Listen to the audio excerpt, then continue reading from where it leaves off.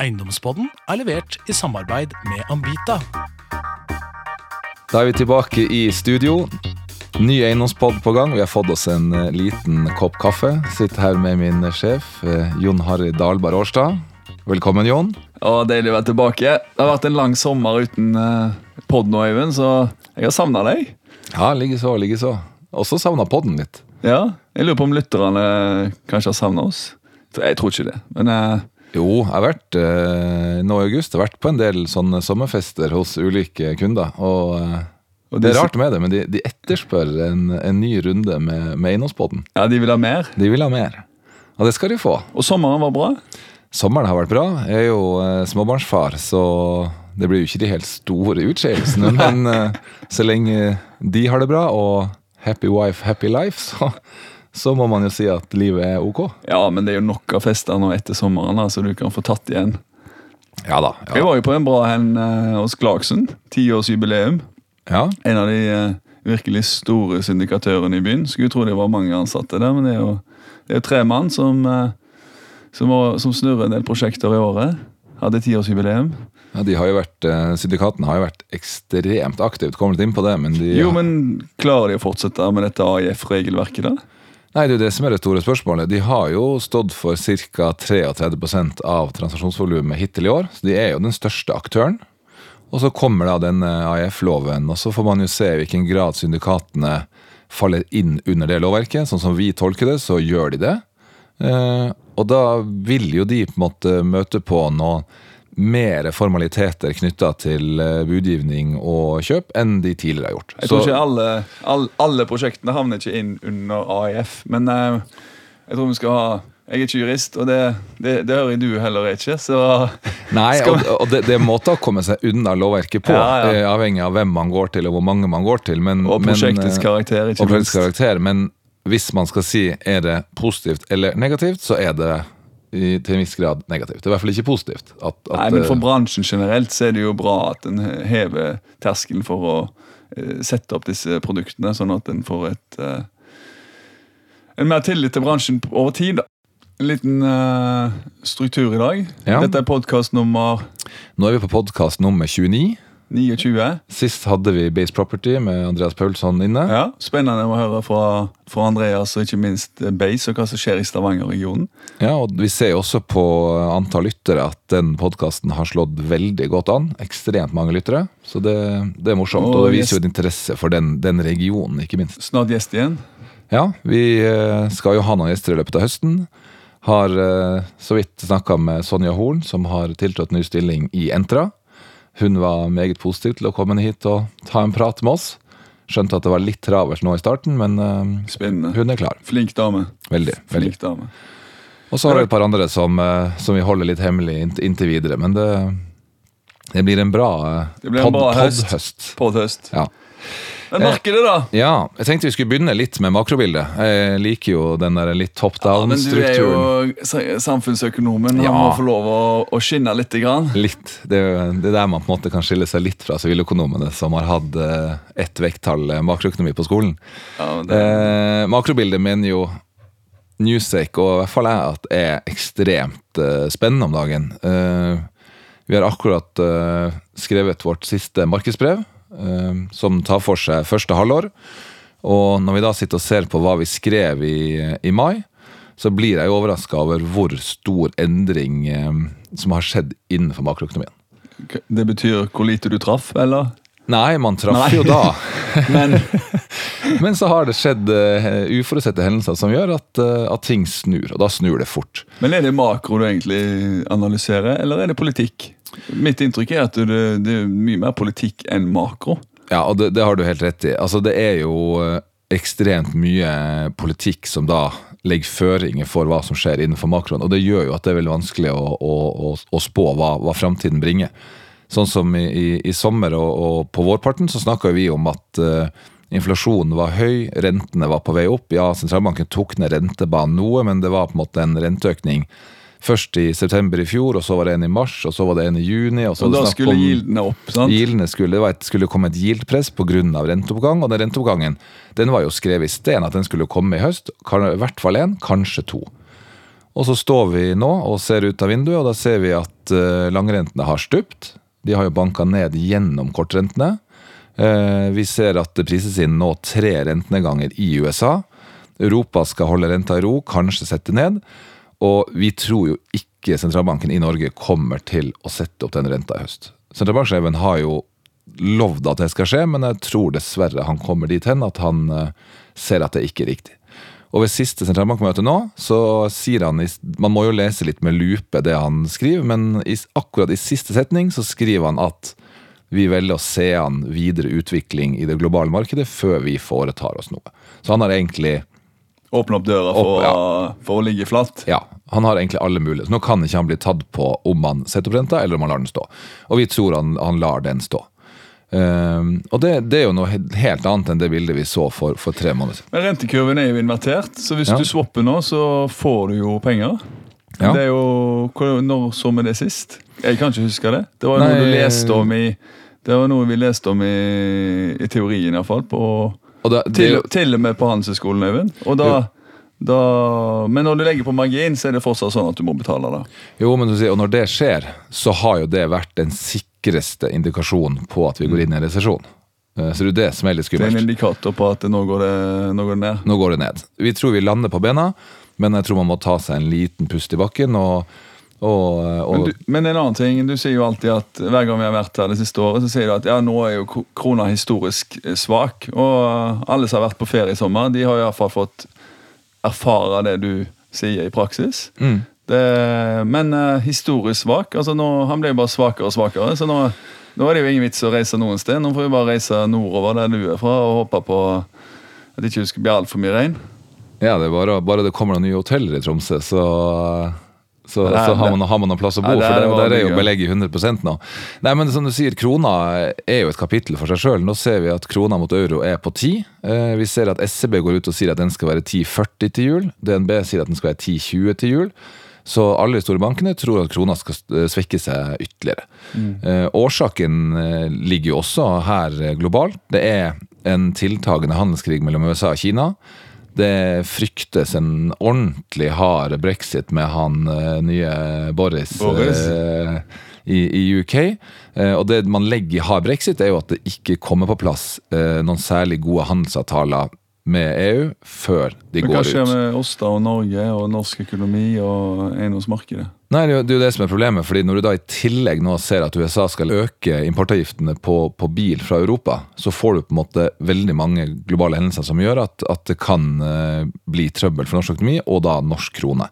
Så norske krone er jo en illikvid valuta. Det er en valuta som ikke søkes når det på en måte er turbulens ute. Så norske kroner er jo et produkt av hva vi ser i Europa, USA og UK. Er det riktig av meg å si at i det korte bildet så er det lett å se at de som importerer varer, de har jo et gigantisk problem når de har svekket marginer allerede, og når da valutaen svekker seg med 10%, og du klarer ikke å ta det ut på grunn av konkurranse, da er marginen vekke, og da må man finne på noe annet. Eller? Ja. Og vi ser jo det, de fleste av oss har jo iPhone. Den stiger jo nå 10% fra 1. september. Det er jo en resultat av den handelskrigen mellom Kina og USA. Kina leverer jo mye av komponentene til iPhone, i tillegg til en valutaeffekt. For industrier som har veldig mye eksport, altså, det må jo være noe som... Ja, for eksporten vår er det jo utelukkende positivt, ja. Så det rammer et retail-marked som driver og selger varer som er importert, men for eksportindustrien vår så er det jo fantastisk. Da er det fantastisk. Og vi ser jo, prater med Virke nå, i forhold til dette med handel, og hvorfor handel er kommet til den situasjonen vi er, og prater med analysesjefen der oppe, og så stilte jeg spørsmålet at er det e-handel som gjør at handel på gateplanen i Norge har problemer? Så sier han, noe av årsaken ligger der, så men er det hun Jenny Skavlan og bytteøkonomi og det å sy egne klær som på en måte virkelig er vind? Så sier han, nja, noe ligger der også. Så sier jeg, men hva er da årsaken? Så sier han, nei, det er et vanvittig marginpress som gjør at handel går dårlig. Og han sier at isolert i bukser og klær og skjorter så kjøper vi faktisk mer varer nå enn vi har gjort tidligere. Men marginen er dårligere. Og vi ser jo det på handel, ta Oslo spesielt, da, så hører vi jo om, det står jo nå om Michael Kors, som nå kaster kortene og vil ut av den kontrakten i Nedre Slottsgate.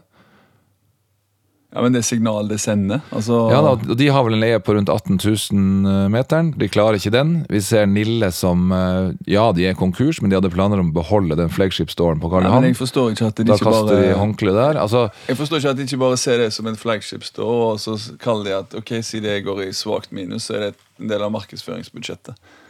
Jo, men vi ser at vi har jo tidligere snakket om en toppleie på Karl Johan på 25 000 kroner meteren. Nå hører vi at folk på den beste adressen og det beste lokalet ikke klarer 18.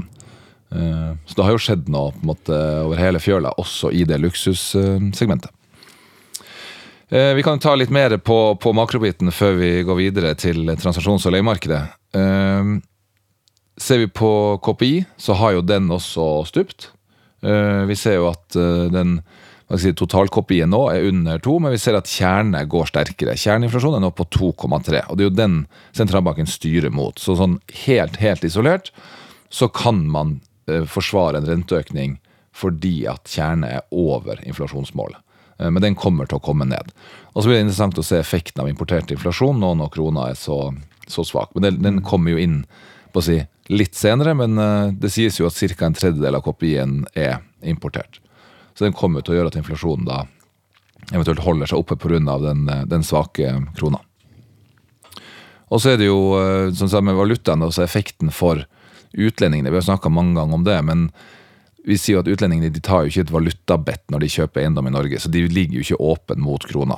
Noen gjør det, og de kan få seg en valutareise når den krona en dag begynner å styrke seg, men det er jo den hedgingkosten som går ut nå som krona er så volatil. Og vi observerer jo at utlendingene er i veldig liten grad inne på kjøpesiden. Hittil i år så har de stått for 5%. Det er historisk lavt. De har i snitt ligget mellom 20 og 25%. Og da har de en hedgingkost nå på 75-80 punkter mot tidligere kanskje 50 punkter. Og da er de ikke med og byr på prime eiendom i Oslo.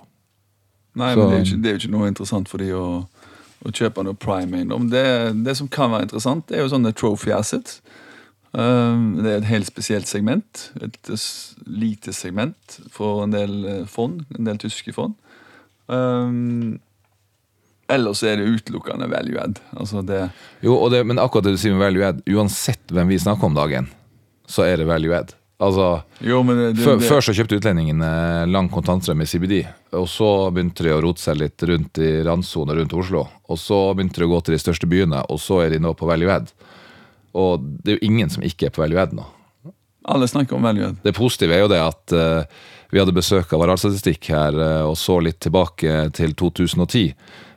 Og de som inngikk en kontrakt til markedsmessige vilkår i 2010 og skal ut nå og reforhandle, må opp 50%. På leia? På leia. I snitt? I snitt. Så det betyr jo at noen 30, noen 70. Alle eiendommer er jo egentlig value add hvis du I meglernes øyne så er jo alltid et eller annet value add element. Jo da, men når du da har en uplift på leia der, så kan du jo kalle alt mulig value add, for det er jo en aggregert underleie i markedet. Øvrig norsk økonomi, det går bra. Det er jo litt typisk at norsk økonomi, vi sier jo alltid det. I Norge går det bra, men det går dårlig ute, og så blir norsk økonomi da påvirket og må på en måte justere seg litt i henhold til hva man ser i Europa og USA. Så det er jo en sånn klassisk situasjon. Vi har det godt. Har du jobb i Norge og klarer å beholde den og har en god inntekt, og da nyter du godt av eksempelvis når boligrenta, Storebrand gikk ut og sa at du kan binde boligrenta på 2,49 på 10 år. Det sier jo litt om hva de tror om renteutviklingen fremover. Jo, men det er halvparten i Sverige. Ja, nettopp. Og i Danmark er det jo nær null. Ja. Og det er jo en ny historie som skrives nå, Øyvind, med det rentenivået en ser. Det er jo ikke sånn at en har veldig mange eksempler på andre land som har vært i en tilsvarende situasjon. Så det er jo en ny historie som skrives nå. Det er jo å ta gammel historie og si at ting skal gjenta seg. Si at koronaen skal styrke seg igjen. Og si at, alt skal tilbake til sånn som ting var før. Jeg er ikke så sikker på lenger. Altså. Nei, det tror jeg, og det har vi jo snakket med flere om, at man må nok ta inn over seg at man er i... Altså, hvis renta skulle bli satt opp i Norge nå, så trenger det ikke settes opp så mye for å bite like hardt som den gjorde i gamle dager når den var høyere. Så det handler ikke om hvor høy eller lav renta det handler om hvor mye bit en eventuell renteøkning. Og Norge nå blitt et veldig rentesensitivt land, sånn at det kan bite like mye å gå fra dagens 1,25 til 1,5 som det gjorde å gå fra 5 til 5,25 i gamle dager. Ja, det riktig. Så for norsk næringseiendom, makrobildet ser strålende ut. Renten kommer til å holde seg flat. Renten flat. Litt gass på justering av leia. KPI litt grann lav. KPI litt lav, men jeg synes jo ikke synd på gårdeierne av den grunn, med den leieveksten vi ser. Hva du ser da når du ser på transaksjonsmarkedet og de forskjellige segmentene? Hva det som handles mest? Lager og logistikk var jo voldsomt i vinden her.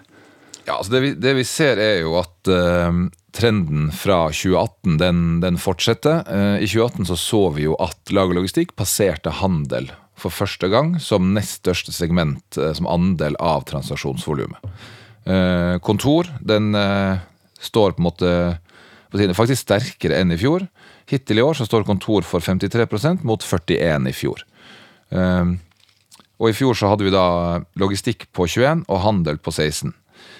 Nå handel og logistikk faktisk litt head to head, og det overrasker oss noe, for vi trodde egentlig logistikk og lager skulle stikke ordentlig av gårde i år igjen, men der har vi nå en hypotese om at fjoråret egentlig var et år der de gårdeierne som satt på handel fikk justert sine forventninger.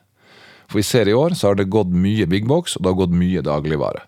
Så vi ser at det mulig å omsette handel igjen, men det skjer jo til noe lavere pris enn det man hadde håpet på i fjor. Vi har jo hatt et par transaksjoner i segmentet som vi har klart å dunke på plass. Et mindre kjøpesenter som vi solgte på vegne av en utenlandsk aktør. Endte opp as en norsk industriell aktør. Ganske høygildere, for å si det. Men, jo, men det går i hvert fall. I fjor gikk det jo ikke. Det klarte i hvert fall å matche partene. Og vi jobber med en big box-portefølje som også i Budaksept. Gjenstår å skrive kontrakt, men i hvert fall partene har funnet hverandre på sånn 7. Så det er absolutt mulig å gjøre transaksjoner i segmentet. Ja, og et direkte svar fra oss og vår verdivurderingsavdeling jo at vi begynte jo med å skrive ned leie på prime handel. Som jeg nevnte i sted, vi var oppe på 25 000 kroner meteren. Så falt vi ned på 20, og nå vi ned på 18 000 kroner meteren på prime handel. Og så satte vi opp gildene på det vi kaller normal og secondary handel. Det gjorde vi på slutten av fjoråret og inngangen av året i år. Og ved sist quality board, som vi har 4 ganger i året, der vi setter parameterne, så gikk vi faktisk det skritt at vi satte opp prime yield på handel fra 3,75 til 4. Og det, jeg skal ikke si at det satt langt inne, men det gjør jo litt vondt å kjøre yieldene den veien. Men vi mener at det helt riktig. Vi ser at det beste på kontor, det bedre enn det beste på handel. Ja, men så enkelt det. Så enkelt det fra et overordnet perspektiv. Investorappetitten jo at du skal ha prime-kontor. Det jo det jeg vil ha. Det ligger en så usikkerhet knyttet til leienivåer som reflekteres i gildene i handelen, og at ja, og hvis tendensen at markedsledene på vei ned, så må man opp med den gilden for å kompensere. Så vi satte opp den til 4. Det skal bli spennende å se når vi gjør en undersøkelse på de store sentrene igjen, om leiene faktisk har gått ned, eller om de klarer å holde tritt med KPI. Tidligere så klarte de jo knapt å holde tritt med KPI, så nå tror jeg tilfellet at de akter ut både store som små. Og så ser vi jo en ekstrem transformasjon av handel til det de kaller sosial shopping og restaurant og bespisning, men det klart, på et tidspunkt så blir det markedet også mettet, så får du en overetablering der, så jeg tror ikke den langsiktige løsningen ikke nødvendigvis å lage restaurant på hvert eneste hjørne der det tidligere var handel. Altså, da vil man kjøre seg inn i et spor der også, som på en måte gjør at noen blir tapere også der. Men interessant å følge handel om dagen og se hva som kommer ut av det.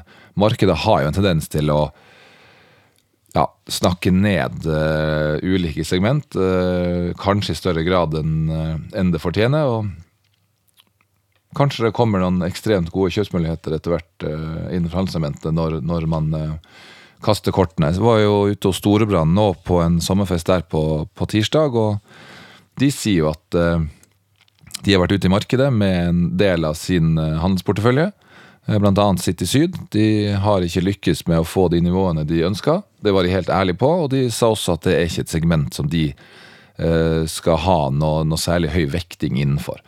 Og da sa de at vi løser det forløpet med at vi vekter oss opp i andre ting, og sånn sett blir handel en mindre andel av porteføljen, og så ser de på grep på handelsporteføljen som kan gjøre at de konverterer det eventuelt til Det er ganske interessant å se hva som skjer i praksis på Økern, der Storebrand og Sten og Strøm skulle utvikle et gigantisk kjøpesenter med badeanlegg var jo en forutsetning for kommunene, men det er de nå bare skalerer hele greia ned. Og han som er prosjektsjef reddet av et fantastisk boligmarked. Ja, han som er utviklingssjef Storebrand, han sa jo det rett ut at hadde vi gjort det vi planla for 10 år siden, så hadde vi jo bomma grovt. Så de sa at det var helt riktig. Altså, det var 10 års planlegging som bare ble kastet over bord. Nå må de begynne å tenke nytt, for det var ikke riktig å rulle ut de planene de har jobbet med. Fordi verden har forandret seg så mye som det har. Og det synes jeg er voksent gjort av Storebrand, å bare innse at, vet du hva, her må vi bare trekke i bremsen. De pengene som er brukt, de er brukt. Vi må gjøre det som er riktig for fremtiden, og ikke holde fast ved det vi har trodd. Det er det vi kaller for sunk cost, Steven. Sunk cost heter det. Hvis du lærte om det på universitetet. Du lærte jo veldig mye annet da. Det skal du ha. Det som er viktig om dagen er jo et leiemarked. Det er jo der verdiene skapes. Ja. Kan du si noe, ikke være for generell, men si noe litt spesielt knyttet til det? Noe som er tendensen om dagen? Ja, vi kan ta litt leiemarked. Vi var inne på det at leiemarkedet nyter jo godt av et bra tempo i norsk økonomi. Så enkelt er det. Vi ser en kapasitetsutnyttelse på vei opp. Vi ser en økt sysselsetting. Vi ser en arbeidsledighet som har falt lenge, nå trender den litt sidelengs. Så vi har jo veldig tro på kontormarkedet fremover basert på det vi ser innenfor makrobildet.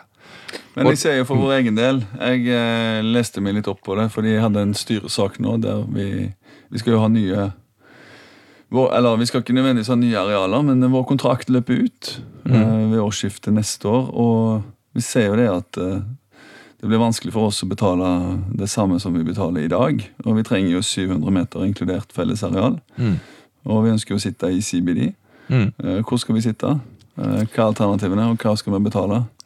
Nei, ser vi på harde fakta, så ser vi at leieprisene har steget fra første kvartal til andre kvartal med 8%. Så den kvartalsvise veksten, så snittlig nå i Oslo er rett over 2400 kroner meteren. Og vi ser jo at oppgangen skjer på ekstremt høye volum. Det ble signert 183 000 kvadratmeter, altså 228 kontrakter siste året, og det er opp 20%. Så dybden, når vi skal snakke aksjespråket, er veldig god, så det betyr at de tallene er til å stole på. Og så ser vi at A-kategori, den er opp 12%, og er nå på 4200 kroner. Og det er den sterkeste kvartalsveksten vi har sett de siste 10 år. Og det A-kategori, det er da de 15% høyeste leiene som er inngått. Høyeste leiene, og da antatt i de beste delene av Oslo. Ja, og ser man da på topp 5% også, som nå Arealstatistikk har begynt å vise, så ser vi at den er på 4009, opp fra 4004 i første kvartal. Så den legger jo på seg 400 kroner da. Men er det noen segment som går dårlig, eller bydeler som går dårlig, som ikke henger med? Altså det vi ser er jo at CBD gikk først, og så ser vi at de med geografisk nærhet til CBD, altså Skøyen, Indre by og Indre by sentrum, holder tritt. Og så ser vi at det legger litt på Lysaker, og på Bryn-Helsfyr, og i Nydalen, dessverre. Det er den trenden vi har sett de siste kvartalene, men de begynner faktisk også nå å tikke litt opp, særlig Bryn-Helsfyr, så ser vi at det skjer mye positivt, og de etablerer seg nå på nivåer på i overkant av 2000 kroner meteren. Så de kommer til å komme. Der det bare så mye prosjekter. Så når de blir absorbert, så kan leia begynne å gå der også. Og når et halvt år siden så snakket man om at leia i Kvadraturen 2005, det 3000 nye 2005. Det jo det sånn det har blitt. Så Kvadraturen går som en kule. Så, det noe lys og vinduer å få ventilasjon, eller hvordan fungerer det i Kvadraturen? Nei, det har jo vært utfordringer med at en del av de byggene av en sånn karakter at man ikke får lov å gjøre for mye tilpassninger på det, men og litt lyssky virksomhet på gateplanet. Ja, men den lyssky virksomheten, den tror jeg mer eller mindre borte. Man ser at man har fått inn en del bolig, man har fått gjort opp på gateplan der med å få det litt hyggeligere, og Kvadraturen ligger jo geografisk midt imellom Bjørvika og Aker Brygge, og vi ser jo Bjørvika har jo fått et kjempeløft. Husker når DNB flyttet inn i ja, var det DNB? Mulig å ta feil nå, men i hvert fall de første byggene der borte, der måtte en jo ha sikkerhetsvakter som fulgte de ansatte hvis de jobbet kveldstid. Ja, det var vel etter 7:00 så var det tilbud om å bli fulgt til buss eller tog, eller hvor man skulle. Så det betyr litt for trivselen på arbeidsplassen der, altså. Skal du grue deg til å gå hjem? Ja, det ikke... Men så ser vi jo ledigheten, og det et resultat av de leiene vi også ser. Altså vi ser nå at arealledigheten nå flater ut på 5,8% i Oslo. Vi tror fortsatt at det rom for at den skal litt ned, før den begynner å stige nå i 2020 og 2021, i tråd med de prosjektene som kommer. Og det presser jo leia. Litt i de andre byene. Vi har jo et kontor som vi hadde besøk av i går, i Kristiansand, som ledes av Jon Instanes. Han en ivrig podcastlytter, og han en sterk ambassadør for Kristiansand og markedet der, og vi gjorde faktisk en transaksjon sammen på Sørlandet nå rett før ferien. Hva tror vi om det markedet?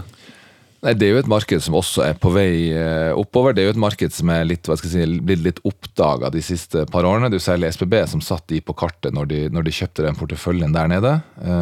Det jo et område i vekst. Det opplever større etterspørsel både fra Oslo og fra utlendingene.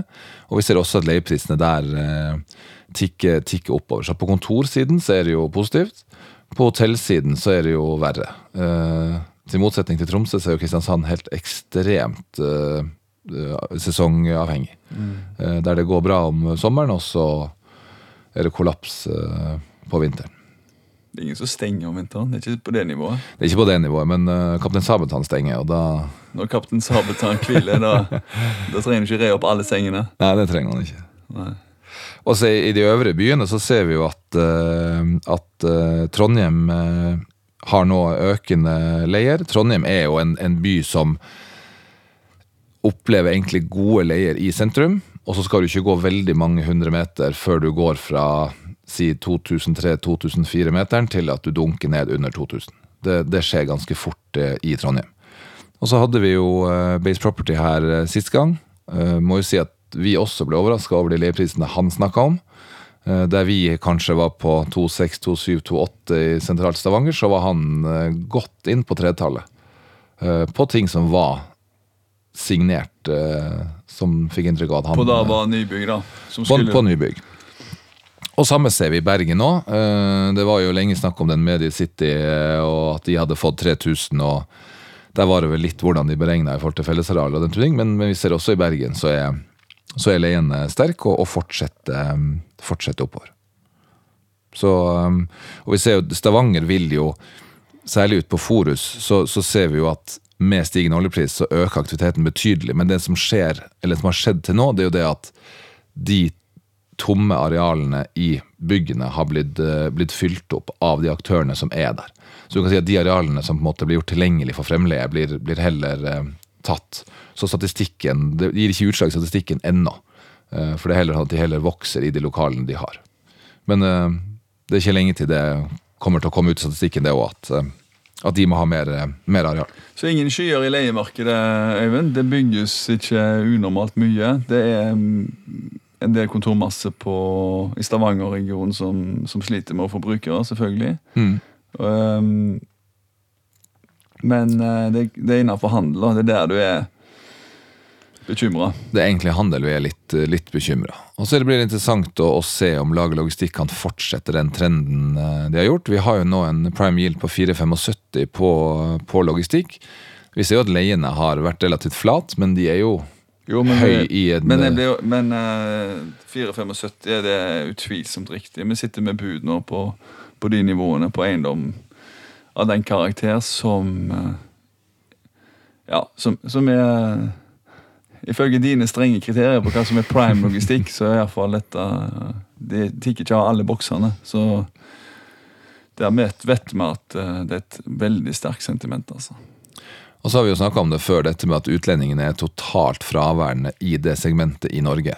Så vi er også litt der at hvis utlendingene skulle begynne å fatte interesse for Lager Logistikk, så vil jo det bare gjøre at det markedet skyter ytterligere fart. Men det er sikkert mange grunner til det, men vi ser jo at leiene er halvparten i Europa i forhold til Oslo, og yielden er den samme. Så oppsiden på leia med utlendingene er marginal. Det viktige driver for dette markedet vårt er jo tilgang på kapital. Ja. Hvordan er tilgangen på kapital, og hva kan jeg forvente fremover nå? Nei, vi ser at tilgangen på kapital fortsatt er veldig god. Vi ser jo at konkurransen blant bankene har tiltatt, og vi ser jo den siste bankundersøkelsen nå at marginene faller for 6. kvartal på rad. Jeg har satt og sett litt på rentespredden mellom hva du må betale for et lån i obligasjonsmarkedet i forhold til hva du må betale for et lån i bank. Og den spredden var ved inngangen til 2018, så var den spredden på 167 punkter, og nå er den spredden kommet ned i 106 punkter. Så jeg har rett og slett bare sett på hva er avstanden mellom bank og obligasjon 1.1.2018, og hva er avstanden i dag, og den er da falt med 60 punkter. Så det betyr jo at bank relativt sett har blitt mer attraktivt relativt til obligasjonsmarkedet.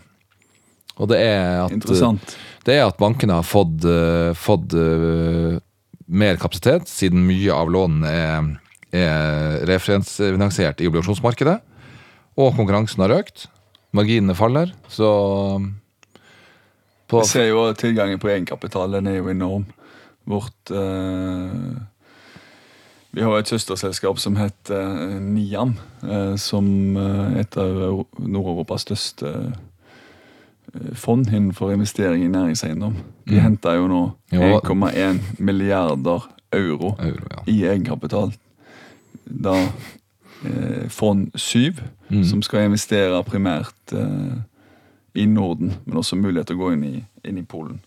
Så tilgangen på EK er enorm, og det er viktig. Uten tilgang på kapital, FK og EK, så ramler dette markedet sammen fortere enn jeg tror. Selv om det fundamentale kanskje skulle ligge til rette for god reise, så er en avhengig av at kapitalen støtter det, og ikke går andre steder. Det er jo det som er poenget, at det er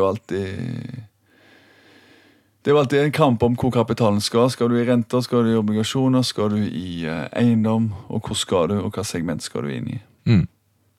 Men det positive er at bankene uttaler at de er med, og de har ikke forandret på sin utlånspolitikk, og ser ikke annerledes på den fremover. Så tilgang på finansiering er god, marginene faller, rentene faller jo. Det er jo særlig femårshoppen man da ser på når man er en aktør innenfor næringseiendom. Så du kan si forutsigbarheten i rentebildet er jo fantastisk. Sånn som det ligger an. Skal det fortsette sånn, eller? Ut året, hva ble totalvolumet? Nei, vi har jo en tro på 85 milliarder for året. Det er jo selvfølgelig alltid vanskelig å ha en mening om akkurat hva volumet blir på krona, men argumentasjonen vår ved inngangen til året, når vi argumenterte for det, var rett og slett hvordan vi så utsiktene for 2019 i forhold til hvordan vi så 2018, og da så vi ikke at det var noe som tilsa at det skulle bli et nødvendigvis dårligere år. Nå startet jo Q1, noen mener at jeg skal si normalt, jeg mener at det startet litt svagt. Vi talte opp 15 milliarder fordelt på 55 transaksjoner. Og det er litt i den svake enden i forhold til de første kvartalene vi har sett tidligere år. Men så kom jo andre kvartal som en kule, og vi talte opp over 90 transaksjoner og et volum på 27 milliard. Så det betyr at vi er godt over 40 milliard første halvår, noe som gjør at vi da vi holder tritt i forhold til et estimat på 85. Så kommer det jo en 2 milliarder sak her nå i denne uka, med Pareto som har tilrettelagt en transaksjon opp på Valle, SSC. Det er jo Union går inn og tar hele syndikatet. Og sånne ting gjør jo at vi også fort kan banke gjennom 85, og som jeg ser, det første halvår vi hadde i 2019, da må vi tilbake til 2015 for å se tilsvarende volum, og da ble jo en annen bamse solgt, og det var jo sektor som gikk på 12,3 milliard. Så på tross av at 15 hadde den transaksjonen, så er vi faktisk på det nivået hittil i 2019. Kjøpt av Marcel Kokkele, og han er ikke der lenger. Nei. Så 19 er so far so good. Så du spør om hva vil på en måte fremtiden bringe. Jeg satt og leste DNB sin økonomiske utsikter her med litt lupe for å begynne med makrobildet, og som de sier, det ser ut som at Norge lander på bena hvis hard Brexit ikke blir hardere enn det man tror, hvis handelskrigen ikke tiltar mer enn man tror, og at ikke toll på bilimport øker mer enn man tror. Det var litt sånn, så DNB åpnet veldig for at det kan bli verre, men det kan bli bedre. Så hvis vi legger oss litt sånn på normalfordelingen her på snittet, så ser makrobildet bra ut, at andre halvår kan bli bra. Det var makroen. På leiesiden så ser vi at det er en forventning om økte leiepriser, som gjør at flere eiendommer skifter hånd i søken på den økte avkastningen ved reforhandling av kontraktene. Vi ser også en veldig god kjøpsvilje for boligprosjekter. Selv om vi ser at boligprisene stabiliserer seg, så ser vi at spesielt områder utenfor Oslo, med sterk befolkningsvekst, er mer etterspurt. Og det fremstår da som mer stabilt enn, kjernen av Oslo-markedet. Og så tror vi at den uroen i aksjemarkedet kommer til å vedvare, og det gjør jo at eiendom fremstår fantastisk med en lang, solid kontantstrøm som vil friste til flere investeringer. Og vi er jo i dialog med aktører dag og natt, og vårt inntrykk er jo at alle er gira på å fortsette å være med videre. Og så er det jo, som vi var inne på tidligere, dette kanskje lille hår i suppa med den AIF-loven, som gjør at det er vanskeligere for aktørene å være ute og pre-sounde markedets interesse for prosjekter i forkant av et formelt prospekt, som gjør at de også kanskje er avhengig av svarfristen hos tilsynet, og ting vil ta litt lengre tid. Så de kan kanskje ikke snu seg rundt og være så rask på labben som de har vært. Så man må jo kunne snakke litt om det som er trist, og det, potensielt den AIF-loven og litt rentebegrensningsregler på utlendingene. Jeg skal ikke gå i detalj på det, men det er også noe som har vært radd opp, men der er man usikker på hvilken betydning det kan få. Men alt i alt, tror ikke vi skal Jeg tror det blir en bra høst. helle noe salt i såret her. Det blir nok en bra høst. Vi må fortelle litt om vårt produkt Newsec Maps, som har tatt markedet med storm. Ja, 35 kunder nå som abonnerer på tjenesten. 35 selskaper som har gått inn siden januar.